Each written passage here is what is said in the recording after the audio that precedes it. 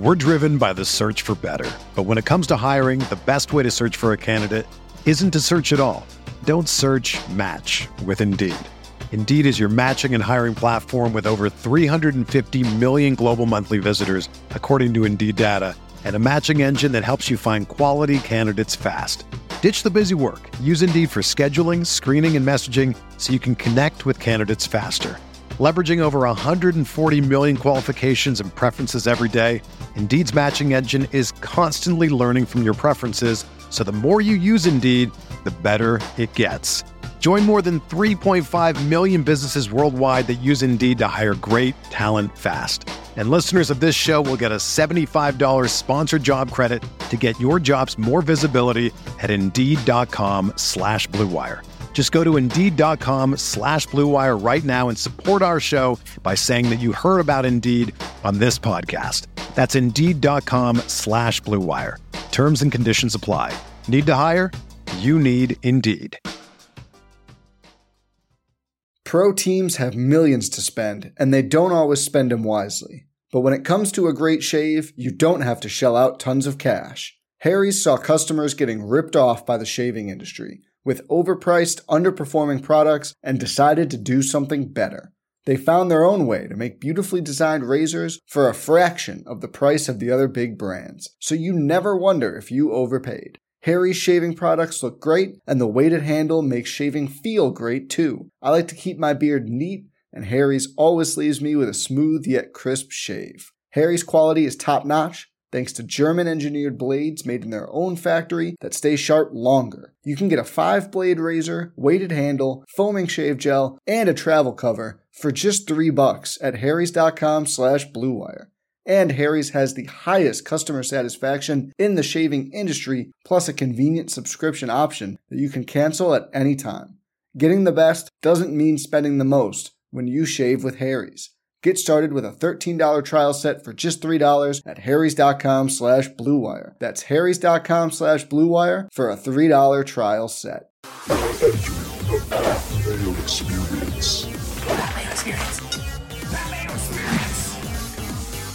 Pat Mayo Experience. Experience. Welcome to the Pat Mayo Experience, presented by DraftKings, kicking off the 151st Open Championship coverage with the course preview, early picks, and research show. If you out there want to get into a draw for $2,000, one of you, I'm going to cut a check for $2,000 to. Easy way to get into that draw. Smash the like button to this episode. Sub to the channel. That gets you ballots into the draw. Easy stuff. You want the most ballots you can get? Subscribe to the Pat Mayo Experience audio podcast on Apple or Spotify. Leave a 5-star review. Download the show and leave your Twitter handle or email in that review after you rate it 5 stars, and boom, 15 ballots a piece for each of those. Sub to the free newsletter, which will be coming out in bulk this week. Down in the description, that'll get you 10 ballots into that draw, along with subbing to the channel and liking the episode. Share the show around on social media. For every share that you do, be it a retweet, a Facebook share, whatever it is, that's one ballot. Unlimited ballots can be yours in that contest. So one of you getting $2,000. Playing the Listeners League on DraftKings as well. It's almost 40% full already for the Open Championship. Link is down in the description. There's over $100,000 of rake-free guaranteed money, so I suggest that you play it.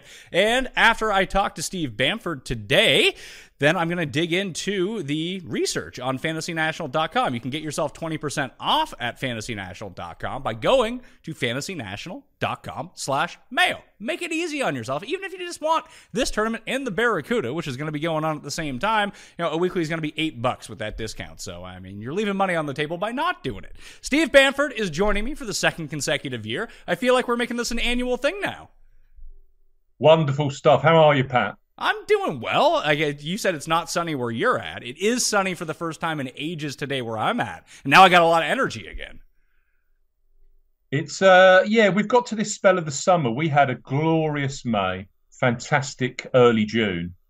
And then when you get to Wimbledon time, it always starts to rain in the UK, and that's exactly what's happened. So it's not constant rain, it's showers, but they're heavy. So I've got a feeling we're not going to see a baked out Hoylake next week. Well, that's what happened in 2014 because I do the legwork on this. I went back and looked at the weather report for 2014 when Rory ran away with it. He ended up winning by 2, but he ended up going into the final round with a 6-stroke lead over, I forget who it was, but Ricky and Sergio ended up 2 shots behind him when all was said and done. -17, -15. It was soggy, not soggy that week, but it played soft, and the winds never really got up all that high. So what I'm seeing in the forecast right now, and if people are wondering, I'm using the Hoy Lake Wind Tower. There's 2 of them that are just very close to the course. Pick your poison on windfinder.com. And this is going to be pretty far out because we're recording this a week away. But it doesn't seem like there's a ton of rain in the forecast after Sunday this week. So Monday, Tuesday, Wednesday, Thursday, and then the rain comes overnight Friday. As it stands right now, as we know, this can change on a dime 2 hours before. But from a week's out perspective, this is what I'm seeing. The big thing is going to be like Thursday looks like it's going to be great. Winds maxing out at 15 miles per hour. Then we get to the weekend and it's like 25, 33, 35 with rain coming in. So would you expect the winning score to be as low as we saw with Rory in 2014 or even Tiger in 2006? Or will the winds really have a huge impact, especially on these final closing holes, which are just kind of in the flatlands, wildly exposed to the wind, that we could have some drama down the stretch?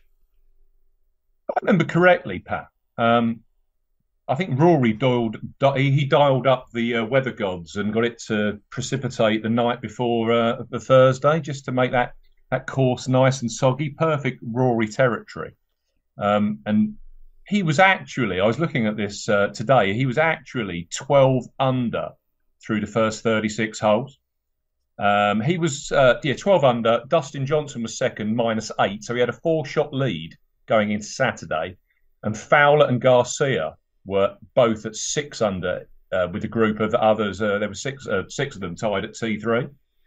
The actual weather that year, I've looked this up as well. It was gusting up to 30 miles an hour on the Thursday. It was also gusting up to 25 miles an hour on the Friday. So pretty significant wind, really.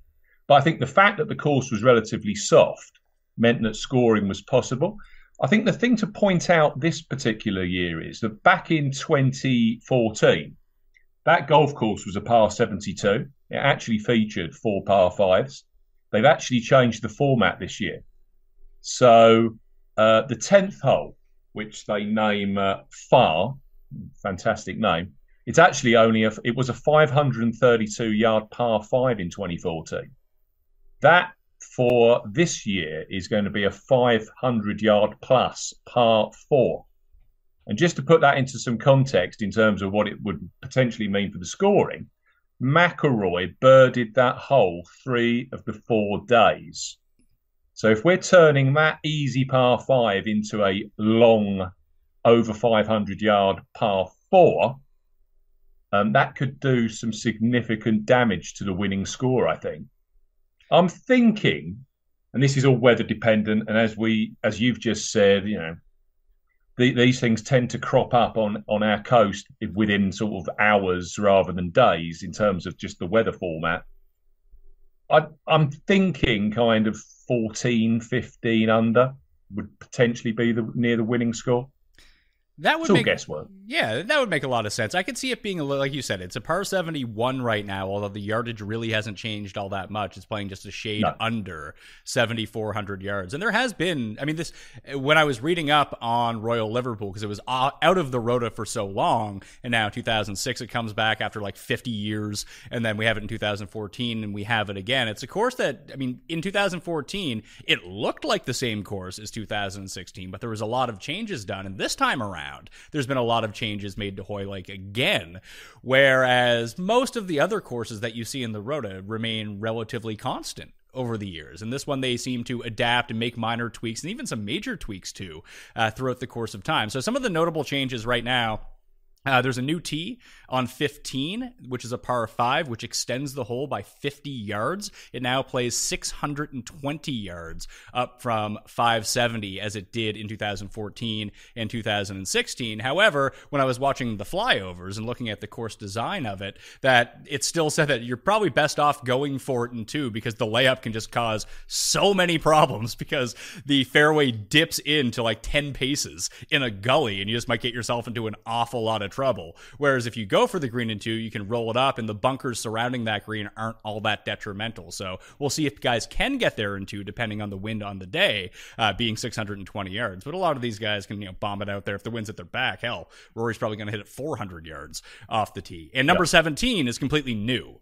It's a new par 3. They've rotated the old par 3 by 180 degrees, so it faces the opposite direction as it used to. You now hit into an infinity green. It's only 136 yards, but if you're not, you can land it short if you're straight, but like playing to the center of that green is going to be the move, because those bunkers and the fescue around it just look awful. Yeah, don't go long. Yeah, don't go long. That's a definite no. You're either going to be in the sea, or you're going to be in a whole host of fescue and all manner of sand and trouble. The par 5 18th closing hole's also been extended as well.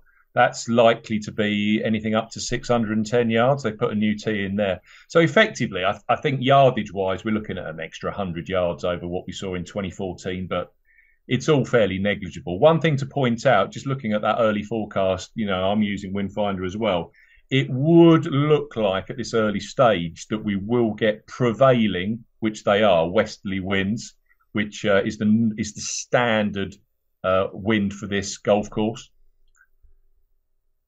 Is that helpful or is that hurting? I don't know the layout of the course all that much. I would presume that being the prevailing wind, that wouldn't be a massive hindrance. I think that's the wind that they've clearly designed the course around over time. Well, that's good news. So we're not getting any wrenches thrown into the situation right now. The only other thing I wanted to point out course-wise is you're probably going to do most of your scoring on 4 and 5. 5 was the easiest hole in 2014. It's a short par 5. It's only 520 yards. Basically, go for it in 2. Try to make eagle. That's where it's going to come. And the par 4 is 367 yards. And guys are going to go for this green. The problem is there's OB 20 yards left of the green. So that might dial some guys back.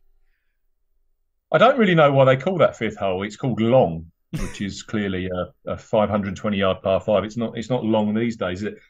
That, to me, Pat, is, if you're going to ask me key features of this golf course, 6 holes featured genuine in-play out of bounds. Now, that's not something we tend to see a huge amount of times, is it, across a PGA Tour season? So 6 holes with OB, sometimes left, sometimes right. But you know, if you're a particularly wayward driver, that's going to cause you problems. Also, it was interesting to note, Phil Mickelson, I took a quote from him in 2014.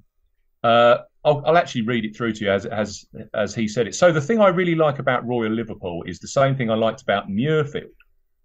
Those last 20 to 30 yards short of the green, where oftentimes you have to land a golf ball, it will continue to bounce onto the putting surface if you strike it properly, which is basically what he's saying there is. Those approaches to these green complexes, which are relatively flat as well, they're true, and they actually feed balls onto the complex, where a lot of these Open Championship venues, you get hollows and all manner of bumps that can actually take a good shot and turn that into a horrific shot just with one bounce. So I think this course definitely rewards good shots, but it takes that kind of luck element away to a greater extent than a lot of Open Championship venues.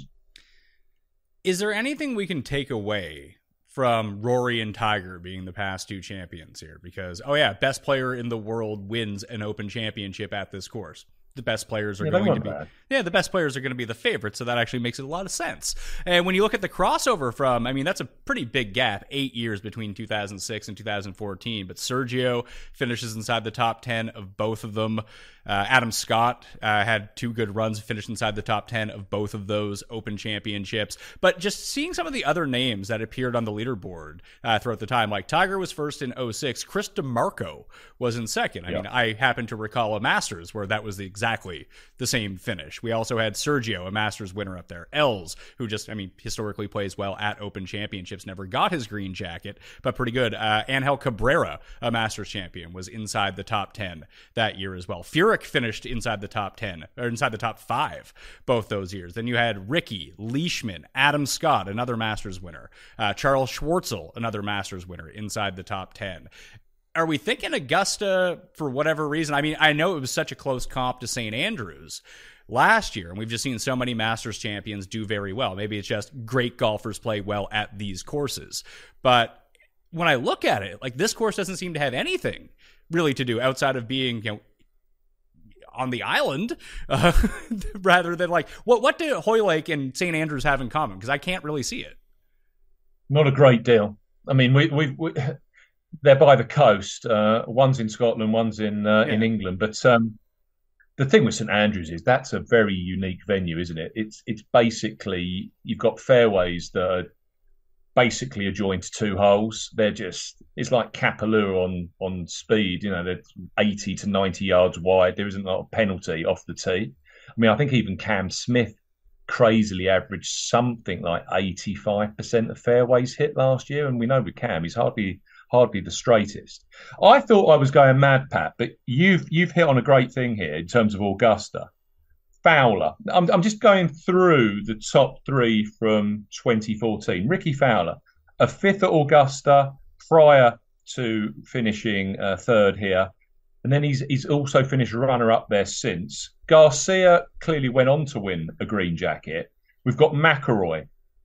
We know his record at Augusta: 2nd, 4th, 5th. Tiger Woods, he hasn't got a bad record at Augusta, has he? You mentioned Adam Scott, twice in the top 10. Well, Adam Scott's an Augusta National winner. So is there something in the course format? Is there just the fact that great players play well at Augusta National? Not so sure. But here's another one, and this I don't know if this is one that you've spotted. What about Sawgrass? Because I'm seeing Tiger Woods. Now, TPC Sawgrass was never Tiger's favourite format. I get that. But he won there in 01. He won there in 13. So 2-time winner at Sawgrass. McIlroy, a winner at Sawgrass in 19. We've got Sergio, a winner at Sawgrass in 08. And we've got Ricky Fowler, a winner of the Players' Championship in 2015. And you also mentioned Adam Scott. He's another player that's got a fantastic record at Sawgrass. You could also take this potentially, and I know it's an unfashionable tournament this day. It's lost its sponsor in Honda, but the Honda Classic PGA National. Tiger Woods, I think he's only ever played there once. He finished runner-up. You've got McIlroy, a winner at PGA National. Sergio's finished 2nd at PGA National. And Ricky Fowler has won at PGA National, as has Adam Scott. 2 particularly tricky Florida golf tests. Interesting. And Jim Furyk has 5 top 5 finishes at the Players, including 2 runners-up, even at the very late stages of his career. Yeah, didn't he finish runner-up the year McIlroy won it? He did. Came with a Sunday charge. And he finished 2nd the year that he finished 4th in 2014. Now, I don't know about you. When I think about Sawgrass, and I know that Cameron Smith blows this to smithereens, but Cameron Smith blows most kind of trends or shapes of play looks to smithereens, doesn't he? Because he was barely hitting a fairway, but was making putts from sort of 40 feet on every hole. But for me, TPC Sawgrass is a golf course that's all about accuracy off the tee, and it's hitting to fairways and to positions on fairways, which pretty much the whole field are hitting to. That, to me, is kind of strategic. It's taking away a great element of just brute force and elite power off the tee, which, of course, does start to frustrate many of the elite players when they can't quite get the advantage off the tee that they usually do.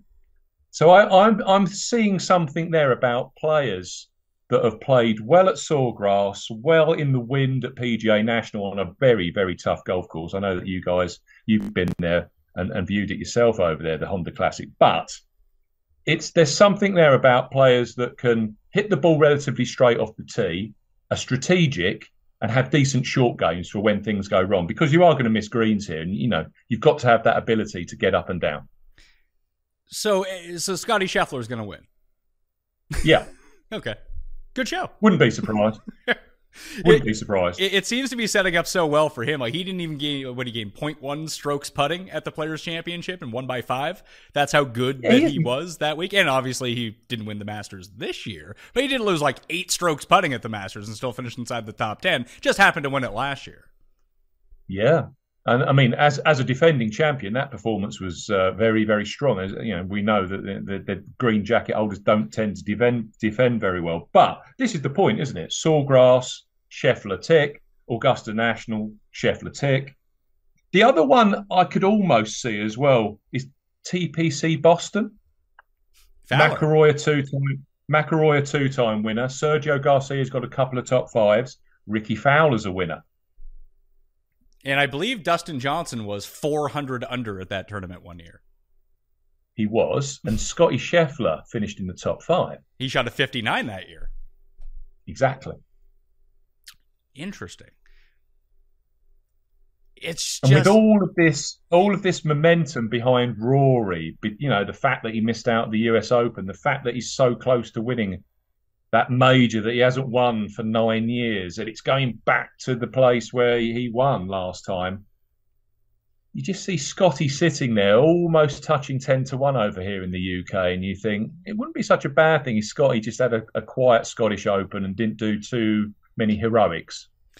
Well, especially if Rory that's sort of the optimal situation if you want to go with Scheffler this time around, would be Scheffler misses the cut or has a very poor performance at the Scottish Open, and Rory's wins or comes in second or something like that. He is very clearly the best of the bunch when it comes down to all of the top end players, because Rahm is obviously taking the week off. And people want Rory to win so badly, and maybe the British books and the North American books will be a little bit off on their pricing, sort of like, when I go to DraftKings Sportsbook in Canada, sometimes the odds are a little bit different on the Canadians than they are on the American books, because Canadians like to bet on Canadians. So the Scheffler price in the UK might end up being better than the Scheffler price in America. Yeah, potentially. But probably, I'd love to see something around the 10-1 mark, if that's at all possible. I mean, when was the last time Scotty Scheffler was 10-1? I bet him in. I didn't bet him. I used him as my one and done, but he was 17-1 in Phoenix this year. That's when it all started. It was a fair way back. I was just looking at what he was for the players. I've got him here noted that he's 11-1 for the players back in March. So there could be just talking through on a very, very basic, broad brush perspective there. Those courses do relate very much to Scotty Scheffler. Would you expect, like, we've seen a lot of younger players win at the Open, although in your mind you're like, oh, Darren Clarke and Ernie Els, like, that's in the past. Go back and look at the past few champions, and they've been on a bit of the younger side, be it with Spieth or Molinari or Colin Morikawa. That, and even Rory, when he ended up winning in 2014, was a very young man at the time. Still pretty young, as it turns out. Cam Smith, a year ago. And even the contenders last year, you had Rory, but Cam Young was, he's pretty young still at this point, a year later. Do you think that we could see a veteran end up doing well here? Because I was trying to rack my brain about if I want to go down the list, what are the types of players? Obviously, Adam Scott is probably going to be pretty good, since this is a course that he really enjoys. But what about someone like Jason Day? Good Masters record, Players champion, having a good year. It seems to have tailed off a little bit. But there was a point of the season where Day and Ricky were kind of neck and neck as, are they going to break through? Are they going to have their comeback? Day just had his a little bit earlier, but now Ricky's like 18-1, 20-1 to win this tournament, whereas Day is like 60, 80-1, whatever it might be. If he can get his game back going, it always felt like an Open Championship would be Jason Day's at some point. Yeah, maybe Jason Day. Clearly came very close at St Andrews, didn't he? Back the year Zach Johnson won, 2015. I think he missed out on the playoff by one. Playoff that featured Leishman as well. You go back, Pat, Shane Lowry, he had a top 10 prior to winning. Francesco Molinari had a top 10 at the Open prior to winning in 18. Spieth had a top 10.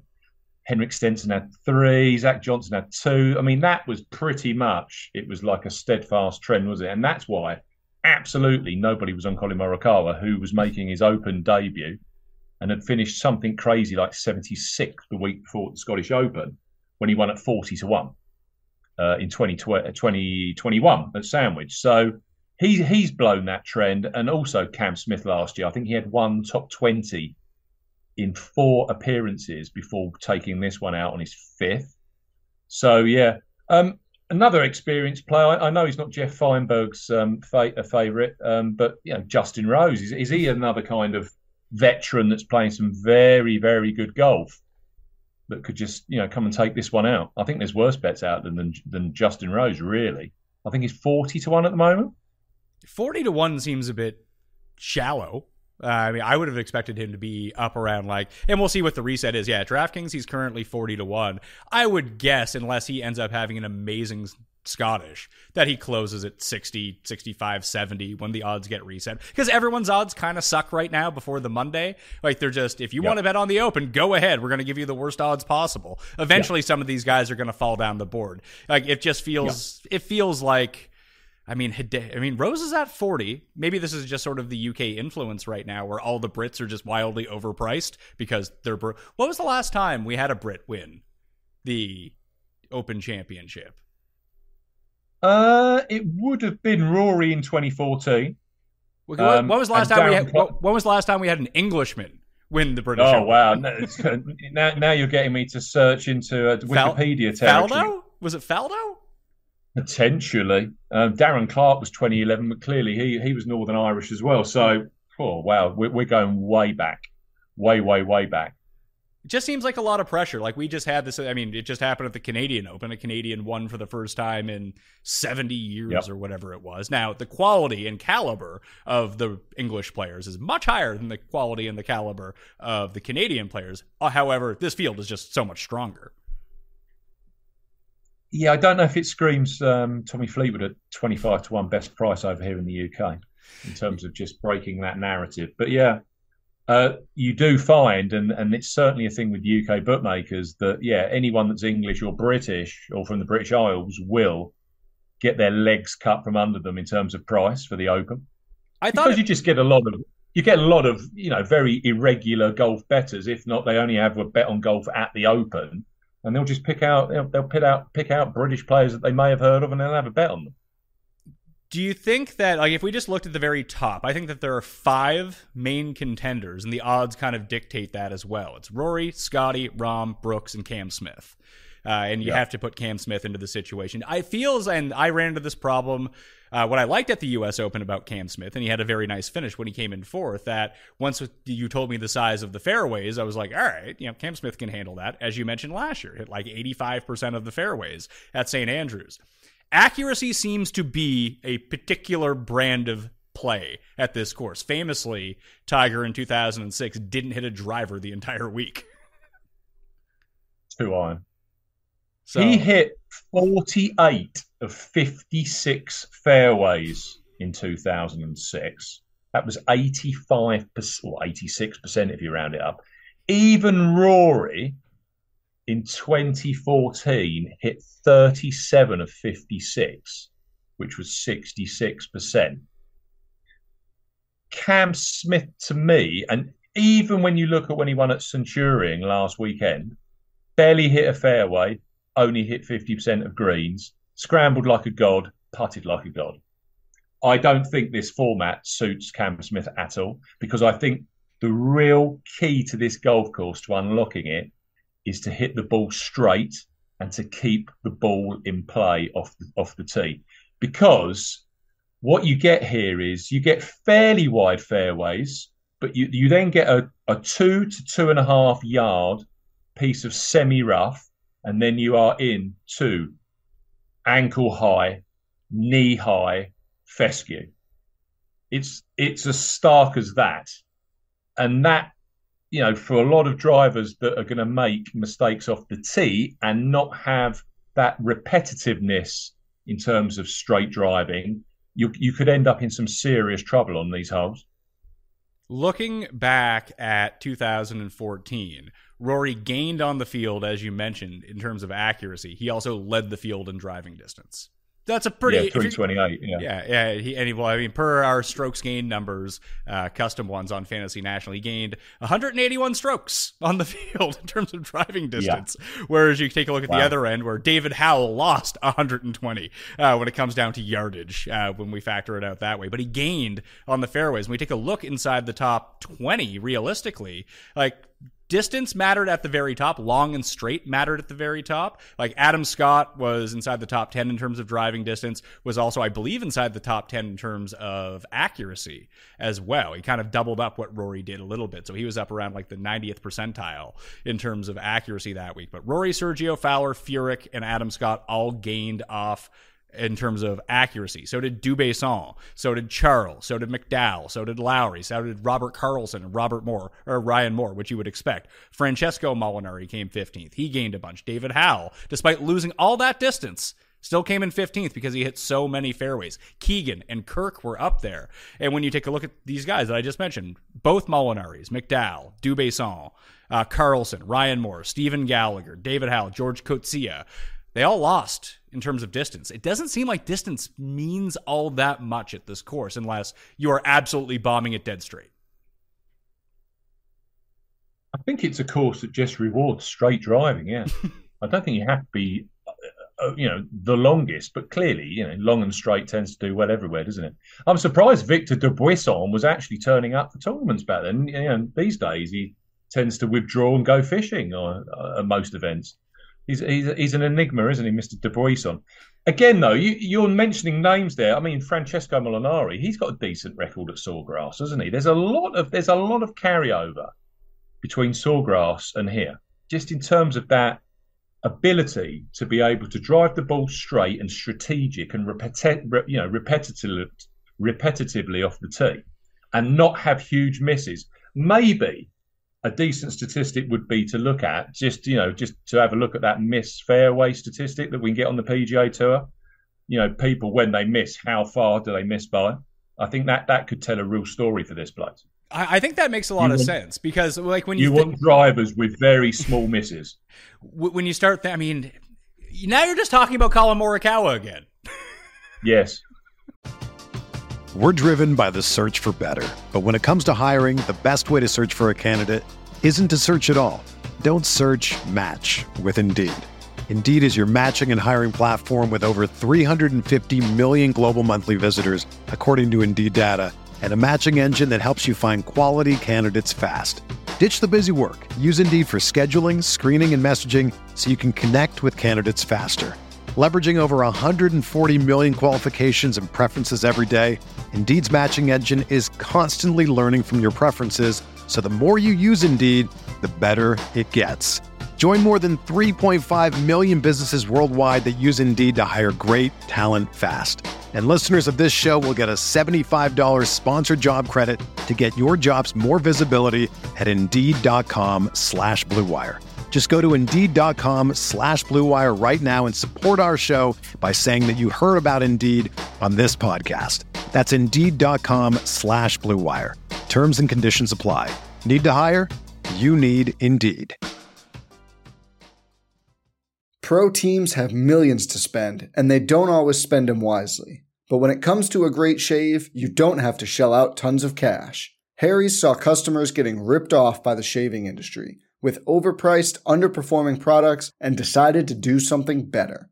They found their own way to make beautifully designed razors for a fraction of the price of the other big brands, so you never wonder if you overpaid. Harry's shaving products look great, and the weighted handle makes shaving feel great too. I like to keep my beard neat, and Harry's always leaves me with a smooth yet crisp shave. Harry's quality is top-notch, thanks to German-engineered blades made in their own factory that stay sharp longer. You can get a 5-blade razor, weighted handle, foaming shave gel, and a travel cover for just $3 at harrys.com/Blue Wire. And Harry's has the highest customer satisfaction in the shaving industry, plus a convenient subscription option that you can cancel at any time. Getting the best doesn't mean spending the most when you shave with Harry's. Get started with a $13 trial set for just $3 at harrys.com/Blue Wire. That's harrys.com/Blue Wire for a $3 trial set. Another day is here, and you're ready for it. What to wear? Check. Breakfast, lunch, and dinner? Check. Planning for what's next and how to save for it? That's where Bank of America can help.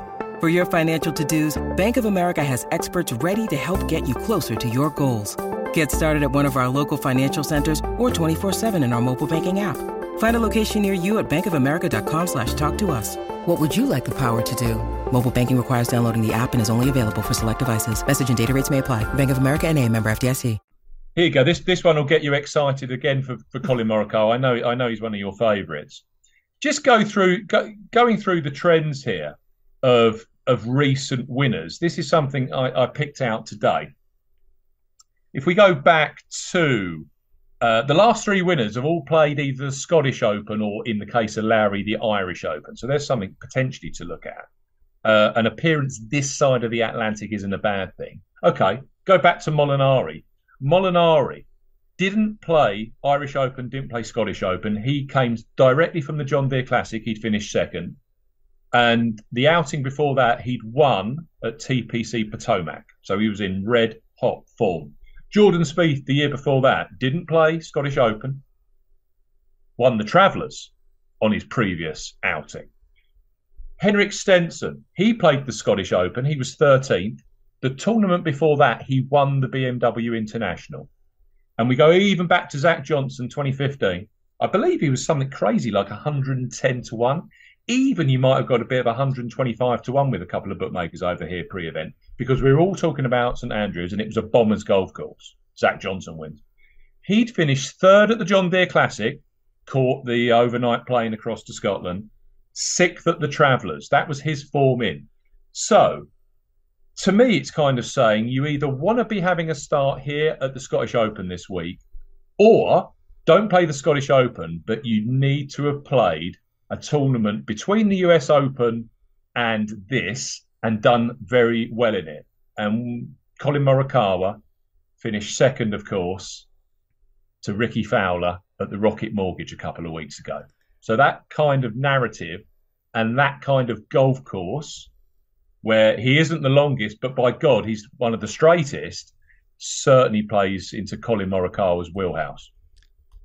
And even the year that he won, he had the win at Concession earlier in the year in Florida. So it seems like we're looking at super hot form coming in, or at least a victory in the calendar year. I mean, Cam Smith had won at Kapalua, I believe it was. Did he win the Players' Championship as well last year? I can't even remember. He did, yeah. So he had two wins, yeah. So it's funny that we've gone this entire conversation. Like, we can talk about Brooks.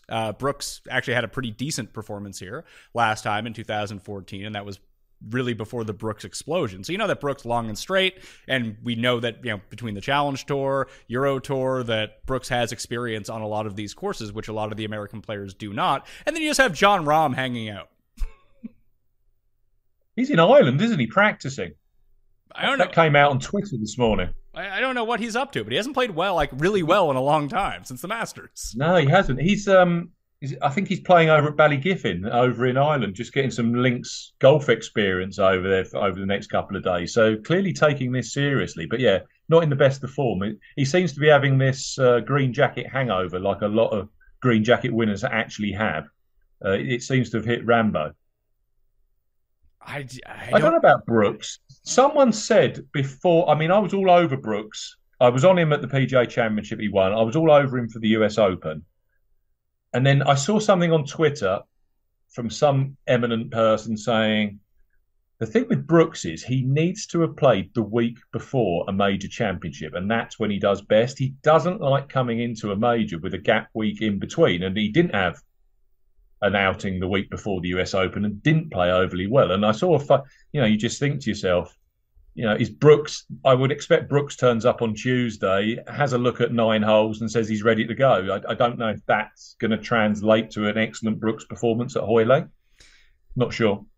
Yeah, it's interesting to think about. Then you have like the Dustins, the Brysons of the world. I mean, Bryson's finished well with the Players, never really done well as a pro at Augusta. Patrick Reed is someone who's done really well at the Masters, that if the wind kicks up in this turn, that's the thing. Like when we talk about Cam Young and we talk about some of these other guys, if we monitor the wind and it just becomes fast, firm and super windy all the time. I feel like it does give life to the Cam Smiths of the world, although the price is just kind of beaten out of it. And then you have the guys like Patrick Reed, who are just inevitably going to be like 100-1 by the time this goes off. And it's like, oh, the winning score is going to be -8, and you need to be able to chip and putt, and then it's Patrick Reed time. I think firmer conditions will be a real leveler. It will bring far more into the equation. Guys that can literally scramble and, just have that fantastic short game and can kind of manage themselves around, because everyone in that case is going to be missing a number of fairways, but more likely missing a lot of greens, because these aren't the biggest targets. And they do have some quite serious, defence around them in terms of thick rough, fescue, sand, bunkers, all manner of sort of natural hazards as well. So I think that does bring scramblers into play if we don't get a huge amount of rain between now and the actual tournament itself, and pretty strong 20, 25 mile an hour gusting winds, or maybe even stronger if that does actually come to fruition. But as we said at the top of the show, who knows? We certainly don't know at this point.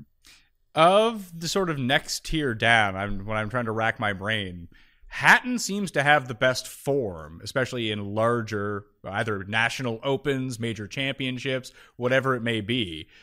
I don't love his price that he's going off right now. 28 actually does seem kind of fair, considering Tommy Fleetwood is 25-1. And if you put them next to each other, I can tell you who's going to get my money between Tommy and Tyrrell Hatton at this point.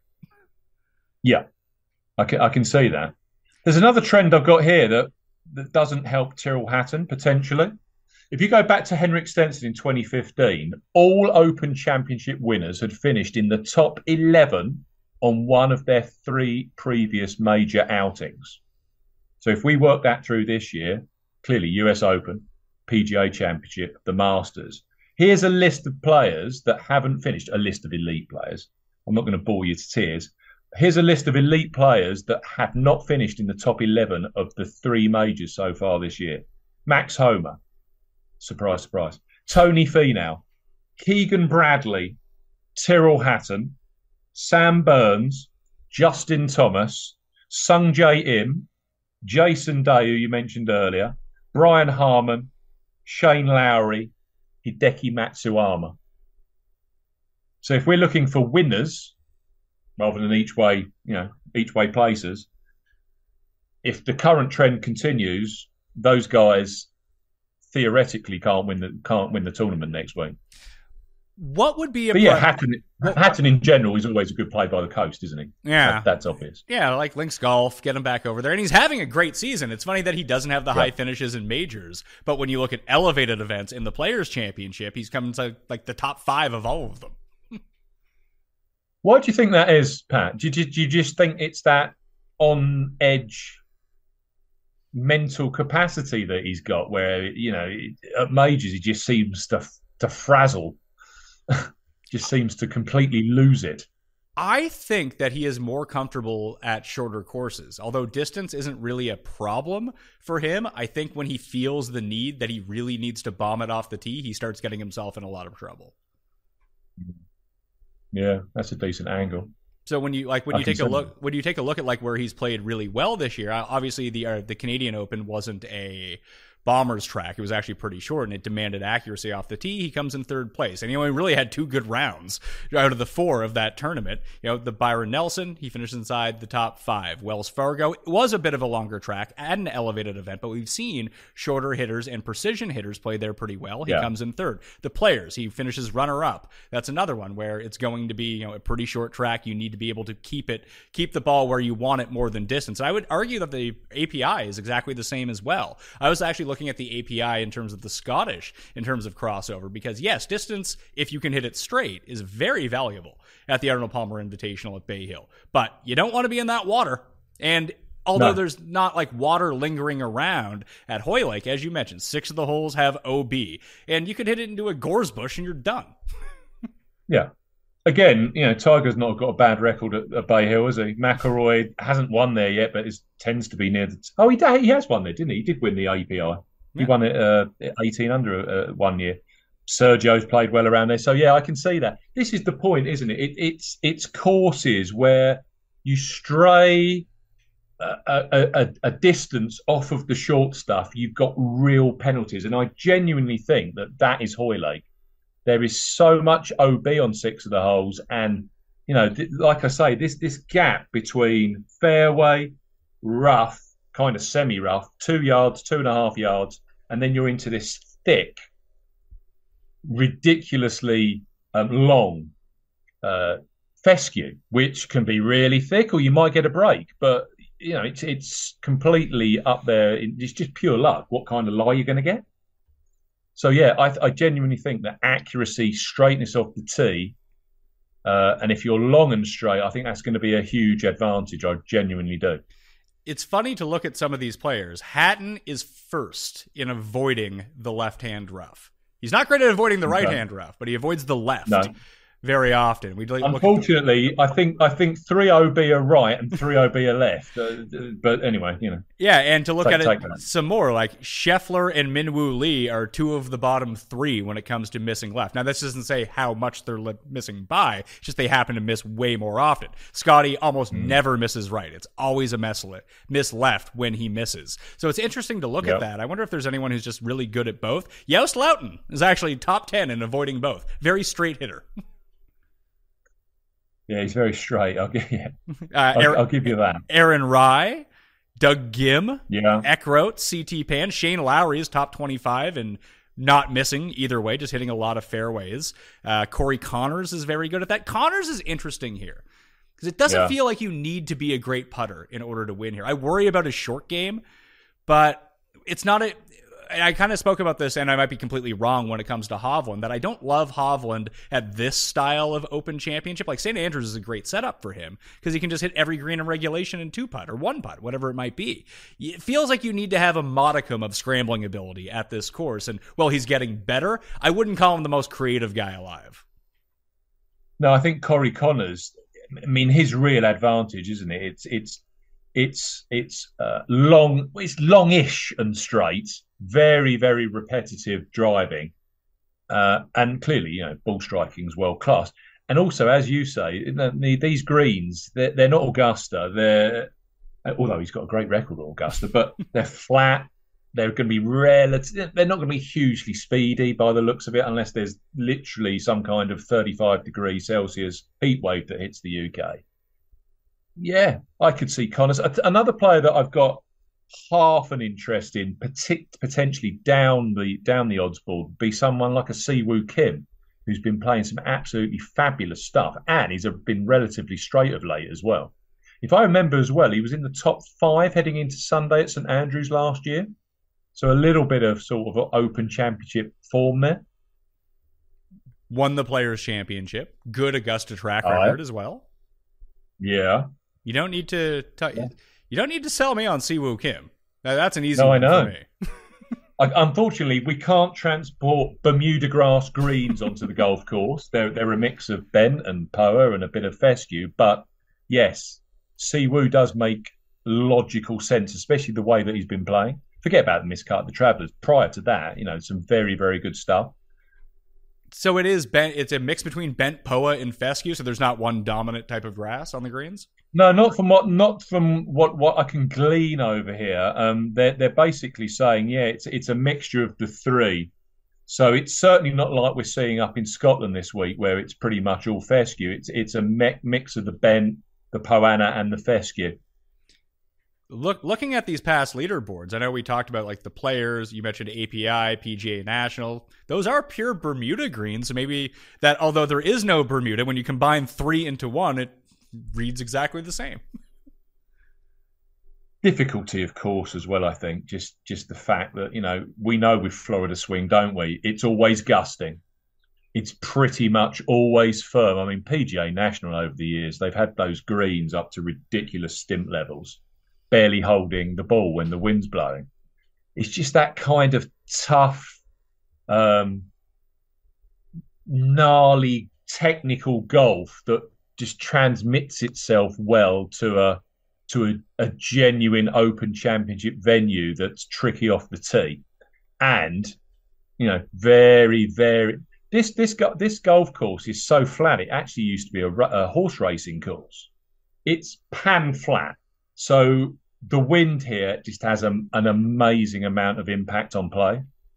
There's literally nowhere to hide from the wind. Which makes the Augusta crossover so much stranger. Yeah. Don't know about that one. Yeah. But it's there. It's there. No, it's there. Like, yeah. I mean, it's very limited. As you said, Pat, maybe it's just the fact that good players play well at Augusta National. And good players play well here. So take good players. I'm glad you watched 45 minutes of this. Take the good players. You'll be good to go. That's it. Let's put a can on it. Any final thoughts before I let you out of here? Anything that you didn't reveal as of yet? I think my favourite so far, looking at just at the different angles and just the trends in terms of top 11s and some momentum in majors coming in, it kind of screams Victor to me as well, Victor Hovland.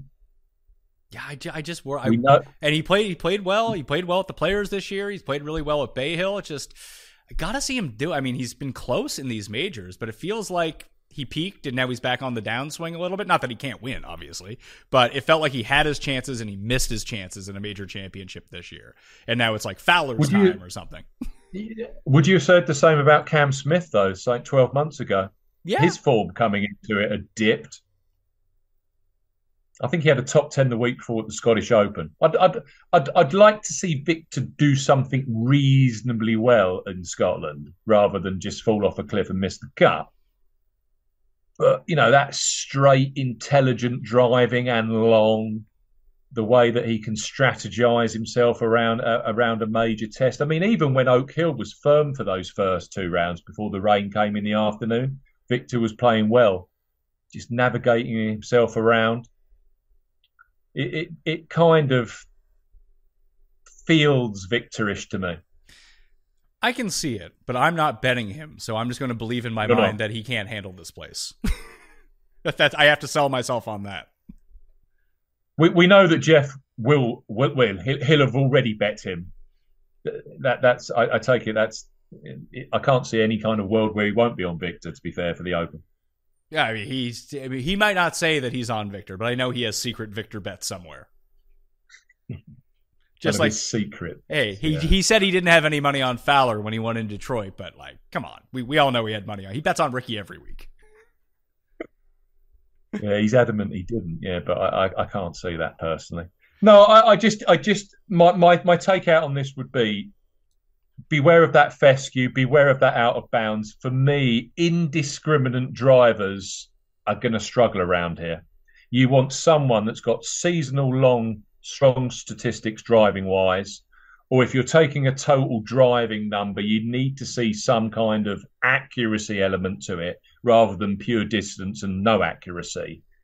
I think that angle of missed distances, people that miss big as opposed to people that miss in a small way, I think there could be something to look at. Maybe that's something you could look at in your research show, Pat. I think the emphasis off the tee, then creating the ability then to have, decent opportunities with the approach play.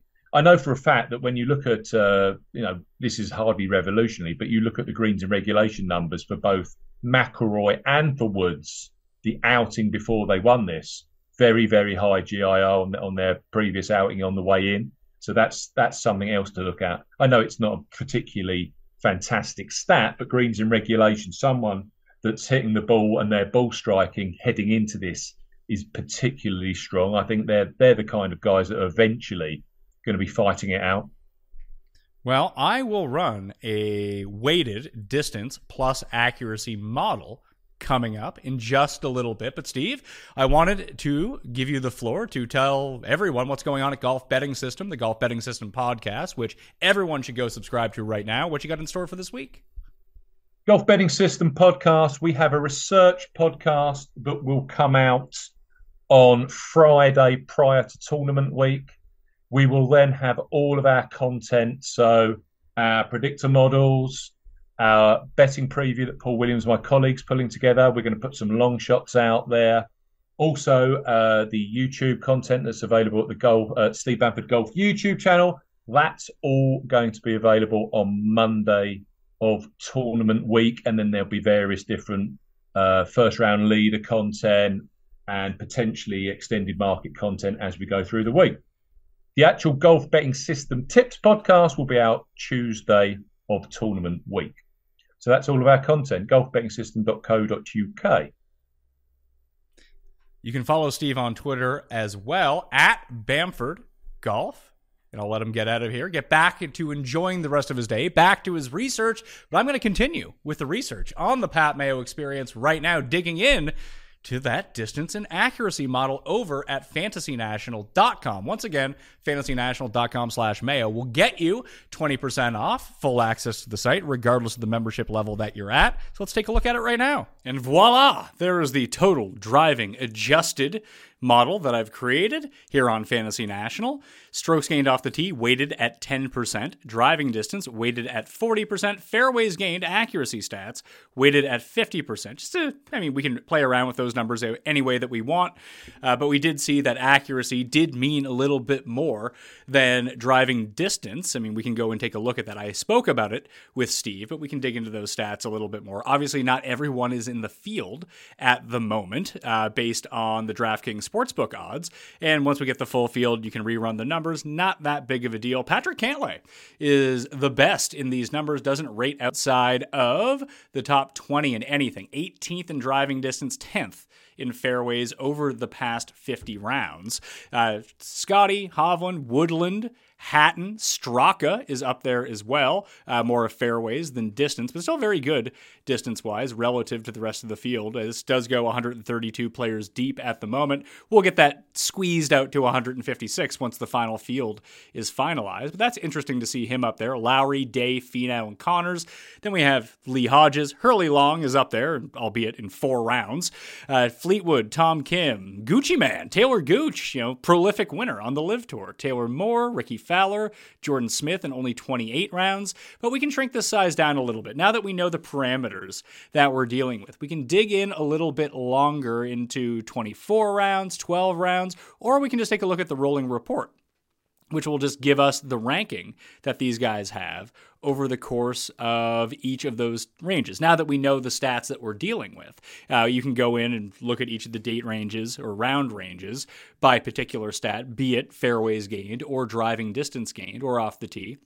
But we can just get a progression. So we can start at past 100 rounds, where Scheffler is number 1 and Cantlay is number 2, and then we can track their progression on the way down. So, past 8 rounds, past 4 rounds, I suppose it could tell us who's hot and who's not, but even in terms of, let's say, Scotty Scheffler, what events has Scotty Scheffler actually played in? We played the Travelers and he played the U.S. Open.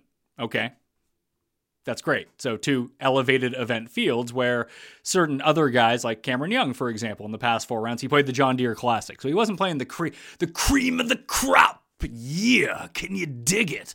Cameron Young was not playing. We know he's a prolific driver. That's not the point I'm trying to make, but when you shrink the sample down too long, and you're going to get jumbled information based on 12 rounds, based on 24 rounds, based on the field strength that a lot of these guys have played in. However, it is worth noting and looking at, like Bryson, for example, when we talk about his weighted rounds, we're basically only talking about major championships.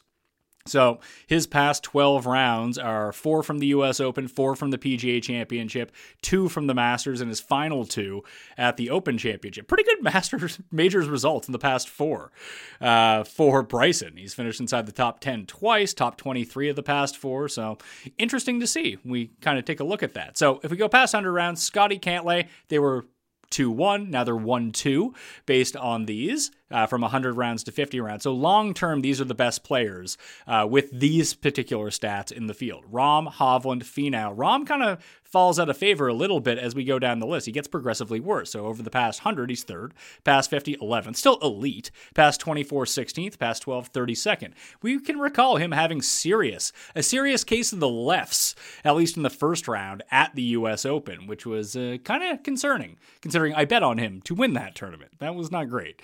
Hovland is 4th, Finau, Woodland, Rory is 7th, and in the short term, he's number 1 in a lot of these stats. And of course, these do not include any up-to-date stats for the Genesis Scottish Open, because as I'm recording this, the first round isn't even complete yet, so it'd be crazy to pump those in and try to guess what's going on. Fitzpatrick is interesting. He's 9th long-term. In the short term, 55th over the past 24, 71st. So he's been getting worse off the tee. Especially in terms of accuracy. We can see that his, over this rolling 12 months, his average driving distance is 309 yards. He's missing a ton of fairways. The driving accuracy is only 58% for him, and you can kind of see that reflected in his off-the-tee numbers. Was great at the Canadian Open, was great at the Memorial off the tee, too. Fantastic. 3.8 strokes gained, 4.1 strokes gained.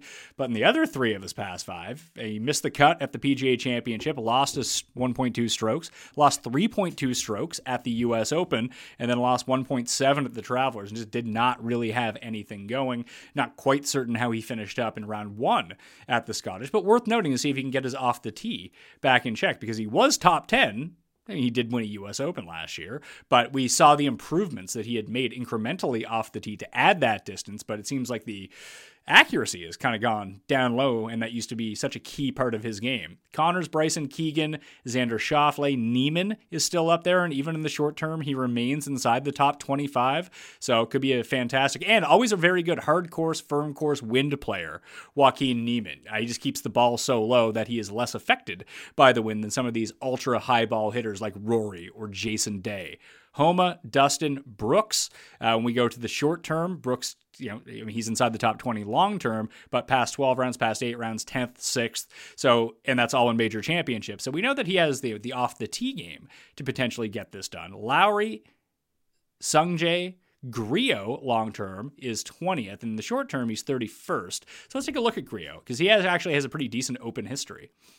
Take a look at the Open, although it's weird. He has a checkered history at the Open. He either comes in 12th or he misses the cut, apparently, in 6 appearances. Has made the cut twice, has finished 12th in both those appearances, and missed the cut the other 4 times. Has won on tour already this year. So when I spoke with Bamford about the types of players that you're looking to target, Griot isn't the craziest play in the world. The approach was bad at John Deere, was bad at the U.S. Open, great at the Travelers, great at Memorial, great at the Charles Schwab, putted really well at the Charles Schwab, and overall his putting has actually been quite good, and historically just a very accurate hitter off the tee. And if distance isn't going to play as big of a factor as it does at other majors, I don't want to say that distance doesn't play a factor, because that would be lying. Of course, if you can, the longer you hit it, is great. You just don't want to be wayward with any of those. Jordan Smith remains up there. He's 22nd long-term off the tees, 25th, 53rd. I mean, these are in major championships as well. 50th past 12, but past 24,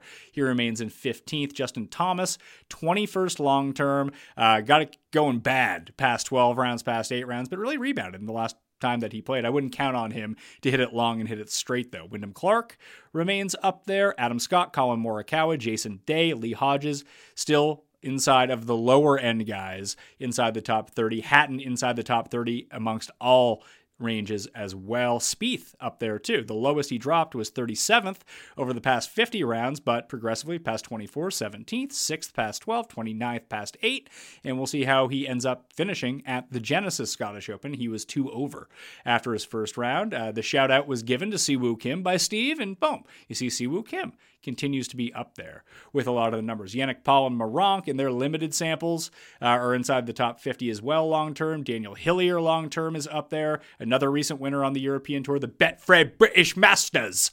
Seamus Power, who WD'd, by the way, with an injury from the Scottish Open. Straka, Harman, Ricky. Ricky gets a lot better the closer that we get to real time rather than long term. I think that kind of matches what we see in terms of results and what we see with our eye, with how well that Ricky has been playing. Let's take a look at Siwoo's history here. In terms of the Open, probably shouldn't put a G in the Open when I type it in. The Open, 15th missed cut, 67th in missed cut. So not a great track record over in both England and Scotland. The around the green game has really gone to shit here for him recently. It's either fantastic and he's chipping everything. When he has a good around the green game, he finishes inside the top 5. Second at the Byron Nelson when he gained. 4th at the Memorial when he gained, but the ball striking has been fantastic. Don't lose 7 strokes putting, Siwoo. That wouldn't be great. But gaining on approach in each of his past 7, gaining off the tee. The last time he lost off the tee was the Farmers in 3 rounds at the South Course earlier this year. That's a pretty fantastic run, fantastic stretch of driving for Si Woo, and we just know that he is one of the more accurate players on the PGA Tour. So you can dig through the stats this way. So I think we revealed some guys from the bottom of the list who, be it, let's see here. Let's sort by past 24 and see if anyone else pops up. We know, the good drivers, they kind of remain the same. Corey Connors up there. Jordan Smith continues to be up there from the European Tour. Semikawa, although that's not in a lot of rounds, hence why he's 400-1 to win this tournament. Same as Hurley Long, also 400-1 to win this tournament. You get your Spieth, Dustin Brooks, Ricky Wyndham Clark, Arnaus, Laurie Cantor coming over from the Live Tour to play. Cuss buddy, Laurie Cantor, Lowry, Louis, Shankwin, Yannick Paul, Moronk, Burns. Again, Lee Hodges continues to kind of filter around. Tom Kim is, slightly above average off the tee. But when we take a look at Tom Kim overall, the approach play wasn't good at Rocket Mortgage, but it had been really good at the U.S. Open and the Travelers. And we do know, we can sort this out a little bit more when we take a look at his distance and his accuracy, that he's going to gain on the fairways. No problem with that. Lost to the field in gaining fairways twice this season, and it was at the Memorial and in Phoenix, and we were all betting him in Phoenix back then, but you can see that the driving distance is way down. But if that's okay at this tournament, we know that Tom Kim performed very well at the Scottish Open a year ago. Again, not sure how he's playing this year at the Scottish Open. We'll see what he ended up doing at the Open last year. Was T47 at the Open, gained a bunch, but we saw that St. Andrews was a pure driving distance course. When you could drive 4 of the greens, that's going to be the case. With Tom Kim, he's gaining, not only is he gaining hitting a absurd amount of fairways. You can see, he hits the ball straight 26% of the time. He hits it right to left 26% of the time, plays a big left to right. A lot of the time, it's not a big left to right because he's still hitting fairways at a 61% accuracy, hitting fairways at a 66% clip. Very good by PGA Tour standards, especially in a lot of the elevated fields that he's playing. And he's getting a lot on the fairway. Not as much as he did at the Players, where he really just should have had how do you gain that many strokes? What would happen to you at the Players? I know that we were talking about the Players, but now I need to take a look at Tom Kim. What the hell happened to him at Sawgrass? Couldn't chip, couldn't putt, and his approaches were mid. Well, his putting was mid, his approach was mid, and he lost 1.3 strokes around the green, gained 4.2 off the tee. So maybe this could be a situation where Tom Kim can get it going back a little bit. I don't know if an outright win is in the cards for him. His best performance, he does have one of those top 11 finishes at major championships. So that's good to see because he was 8th at the U.S. Open a month ago. But the results have been pretty middling, mainly because the putter has gone absolutely frigid. It seems to be rebounding a little bit. He's now no longer losing 3 strokes per turn. He gained at the U.S. Open, lost 1.6 at the Travelers, and only lost 0.5 in only 2 rounds because he missed the cut in Detroit. But that's actually a positive trend for his putting based on what you can see that it is here. There's a whole sea of red on Tom Kim's stuff right now. So that's, I think, essentially what I want to do to take a look at what's going on. Overall, tee to green is most definitely. Is there a way that we can look at scoring relative to par? We can look at the green type, although that seems to be, let's say these are difficult fairways to hit, because they might be if there's a lot of roll to them, if there's a lot of wind to them. We know that they're far more narrow than we see at a lot of courses. So let's adjust that model and get out of the rolling report. But now we've put on the difficulty of hitting fairways to the max, and we're going to get rid of that. We're going to select a stat. We're going to get rid of rolling report, and we're going to go to past 24 rounds and try to take more of a look this way at things. Oh, good, we're still in the rolling report. Excellent news. We can go to the custom model, reload that. Our adjusted total driving is what I'm calling what we have made here. So hopefully this gives us a few different names to look at when we ratchet up the difficulty of hitting the fairway. Who's a lot better? Cantlay and Scheffler continue to be number 1 and number 2. If I had zero faith, if I didn't have zero faith that Cantlay was going to win, he'd be a great bet. Like the stats look like he is at every major, and then he's an absolute no-show. Also no-show. First time I've bet Cantlay this year. And of course, he's a no-show in round 1 in Scotland. Scotty, though, continues. It didn't seem like he was playing great in Scotland, but it's still Scotty. He'll find a way to be there by Sunday, even if it's just a backdoor top 10 or a backdoor top 5 is more likely what he's up to. But difficulty hitting fairways past 24 rounds. Cantlay, Scheffler, Vic again, Jason Day, Davis Riley, who had a tremendous round 1 at the Scottish, Lowry, Fowler, Homa, Big, Dick, Vic, Perez, Le Frenchman. is inside the top 10, as is Marcel Siem, because it's funny that his driving distance is up. Man, where are these tournaments from with Marcel Siem? I'm now curious to see it. Yeah, it goes back to 2015. That makes a lot more sense. Just going backtracking on what he's doing, just because he hasn't played a lot on the PGA Tour. Tom Kim is up there. He's 11th in the modeling. Dietrich is 12th in the modeling, and these guys are more distance over accuracy. The best accuracy players, let's call them inside the top 30 of these guys who appear inside the top 20, that they're more accuracy-based than driving-based. Cantlay, Vic is 32nd, so he's on the fringe. Day is 14th. Lowry is 17th.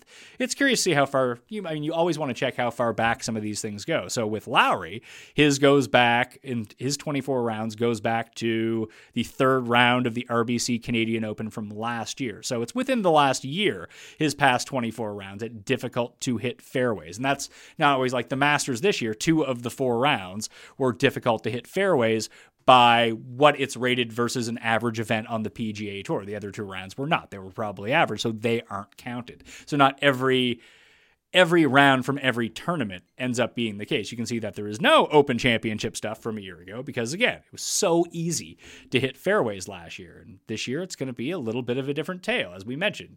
Tiger Woods hitting, you can just always kind of go back to that. Tiger Woods hitting iron off of every tee. Adam Scott, who's had a lot of success at this course, the fairways gained are way down, but the driving distance, top 10 on difficult to hit fairways, off the tee, number 4 overall. I do want to take a look a little bit deeper at that 2014 Open. And we did mention the adjustments that have been made to the course over that period of time. But in terms of pure fairways gained on difficult to hit fairways over the past 24 rounds, we're looking at Henley, Morikawa, the Todd father, ZJ.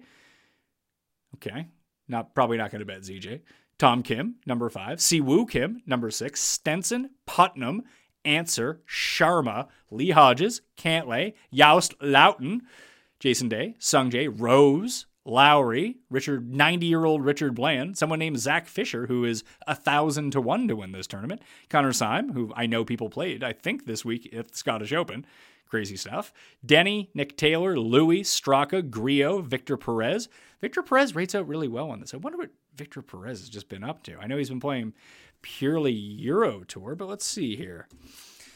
Try to take a look at his Euro Tour stats. Missed the cut in Britain a few weeks ago, Team 18 in Germany at the BMW International. Missed the cut at the U.S. Open. Missed the cut in Holland, and he was top 15 at the PGA Championship. Top 10 at the Italian Open, which is a more tight course when it comes to driving the ball. He won in Abu Dhabi earlier this year, so his recent results haven't been very good. But you still see that the high-end finishes are going to be there. I think it really depends on both how he plays this week and what we're looking at in terms of his price point when it ends up coming out. He's currently 150 to 1 to win the tournament on DraftKings Sportsbook. When you take a look at Emiliano Grillo, he's 250 to 1 to win this tournament. So his pricing is likely to be a little bit more in the Seb Straka range than it is in the Grillo range. And frankly, it's really difficult to tell how good of a player Victor Perez actually is. We know he has the potential for high-end finishes, but Grillo just did win on the PGA Tour. It's a better tour with much better players, even though it wasn't an elevated event or anything like that. Still, probably worth noting. Davis Riley's in the top 30. You have Hovland and Matsuyama, Chris Kirk, Daniel Hillier in his 1 round is popping up, but Daniel Hillier, we can take a little bit of a deeper dive into him because getting to know some of these Euros is going to be key. I'll talk about this a little bit more with Ben Coley on tomorrow's show as we go player by player. We're probably not going to get to every single one of the European players, especially at the bottom end of the field, but you can see just immaculate form coming off of 3 straight miscuts. He gets to Holland, he comes 5th, misses in Germany, and then comes T3 at the BMW International in Germany, and then he wins. The Betfred British Masters ousted by Sir Nick Faldo on Sky Sports. That's a great run. T5, miscut, T3, first for a guy that legit people don't know. Currently ranked 136th in the world. Obviously, we don't have that much information on him based on his 1 round in this. That's from the Open Championship in 2021. But it seems like he's rounding into form at the right time. And if you're going to be doing that, then he's someone that you need to have on your radar, currently 200 to 1. So probably going to be a cheaper price than someone like I mentioned before, like someone like Victor Perez. Maybe that won't end up being the case. Obviously, we have to react to the pricing when it comes out, and that can change the situation. I am shocked to see Scotty Scheffler is 46th in this. It's just I just can't believe how well he drives the ball. He's number 1 off the tee, 10th in distance, and 46th in fairways gained on difficult to hit fairways. That puts him at ranking number 2 overall. So you can just kind of see the different types of guys that are up there: Campillo, Adam Schenk, Marcel Siem, Thirsty Lawrence, my guy, Finau, Thorbjorn Olesen, Thunderbear, Hatton. Continues to rate out pretty well. Yannick Paul, the lost Paul brother. He's not in the boxing ring. He's on the links. So these are some of the guys from the back end of the field that I would be looking at, especially with difficult to hit fairways. Now, you want the rest of their game to jibe with everything that's going on, but I think that's the main research that I wanted to do for this, was really dig in before we get into what I talked about before and trying to take a look at what we want to see, just kind of scroll through 2014 and figure out what was going on there. Ricky Fowler obviously came in second place that year, and we don't have strokes gained data from that year, but we do have some data. So we click on 2014, take a look at Hoylake. You can see the scoring relative to par. The first 2 rounds was difficult when Rory was running away with it. Then rounds 3 and 4, average and easy comparatively to all other courses on the PGA Tour. Then you have hitting fairways, average, difficult, average, average. It plays average to difficult. And if it's going to be even windier this year, probably going to be a bit more of a challenge. So we can try to figure it out. Let's see here. We don't have strokes gained, but we do have fairways gained, driving distance, and good drives gained, and greens in regulation. We don't have the left and right avoid numbers from that year. Golf tracking data has come a long way in a decade, as it turns out. So this is what I was talking about before with Steve.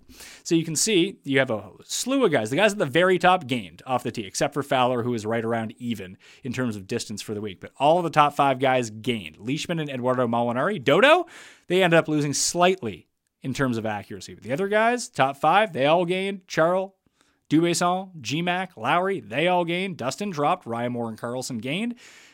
Scottish Gallagher, but lost both in driving distance and fairways gained. And he lost in good drives gained and greens in regulation gained, which leads me to believe he probably chipped in and made a bunch of long putts. So you probably don't want to go back to Stephen Gallagher at something like this. David Howell, Francesco Molinari, Chris Kirk, and Keegan Bradley. These are all the guys inside the top 20, and they all gained in terms of hitting the fairways. And then you see down the list, like even when you get to most of the guys who made the cut, they were all earners in terms of accuracy. Most of the guys who missed the cut, they were not. Funny to see someone like Russell Henley just bleeding strokes in terms of accuracy while gaining it in terms of distance. It's just funny the types of players that we know them as, how different potentially some of their games were 9 years ago at the time. But like, you're not hitting fairways, you're not going to have a good time at Hoylake, especially if it gets a lot windier, because as we talked about, there's gorse bushes everywhere. Like, if you have a bad bounce, now maybe you can get lucky, miss the fairway, and end up in a great lie. That happens, but we know on these link style courses, especially with pot bunkers and thick fescue and legit bushes that are around, one bad bounce and you're making it 8 and you're absolutely cooked for the entire day. So keeping it as safe as possible, giving yourself scoring opportunities, because the par 4s aren't super long and the ball is probably going to roll out if you can keep it in the fairway. Then if you're just dialed in from like 150 in, you're going to make a ton of birdies. You just have to protect those birdies.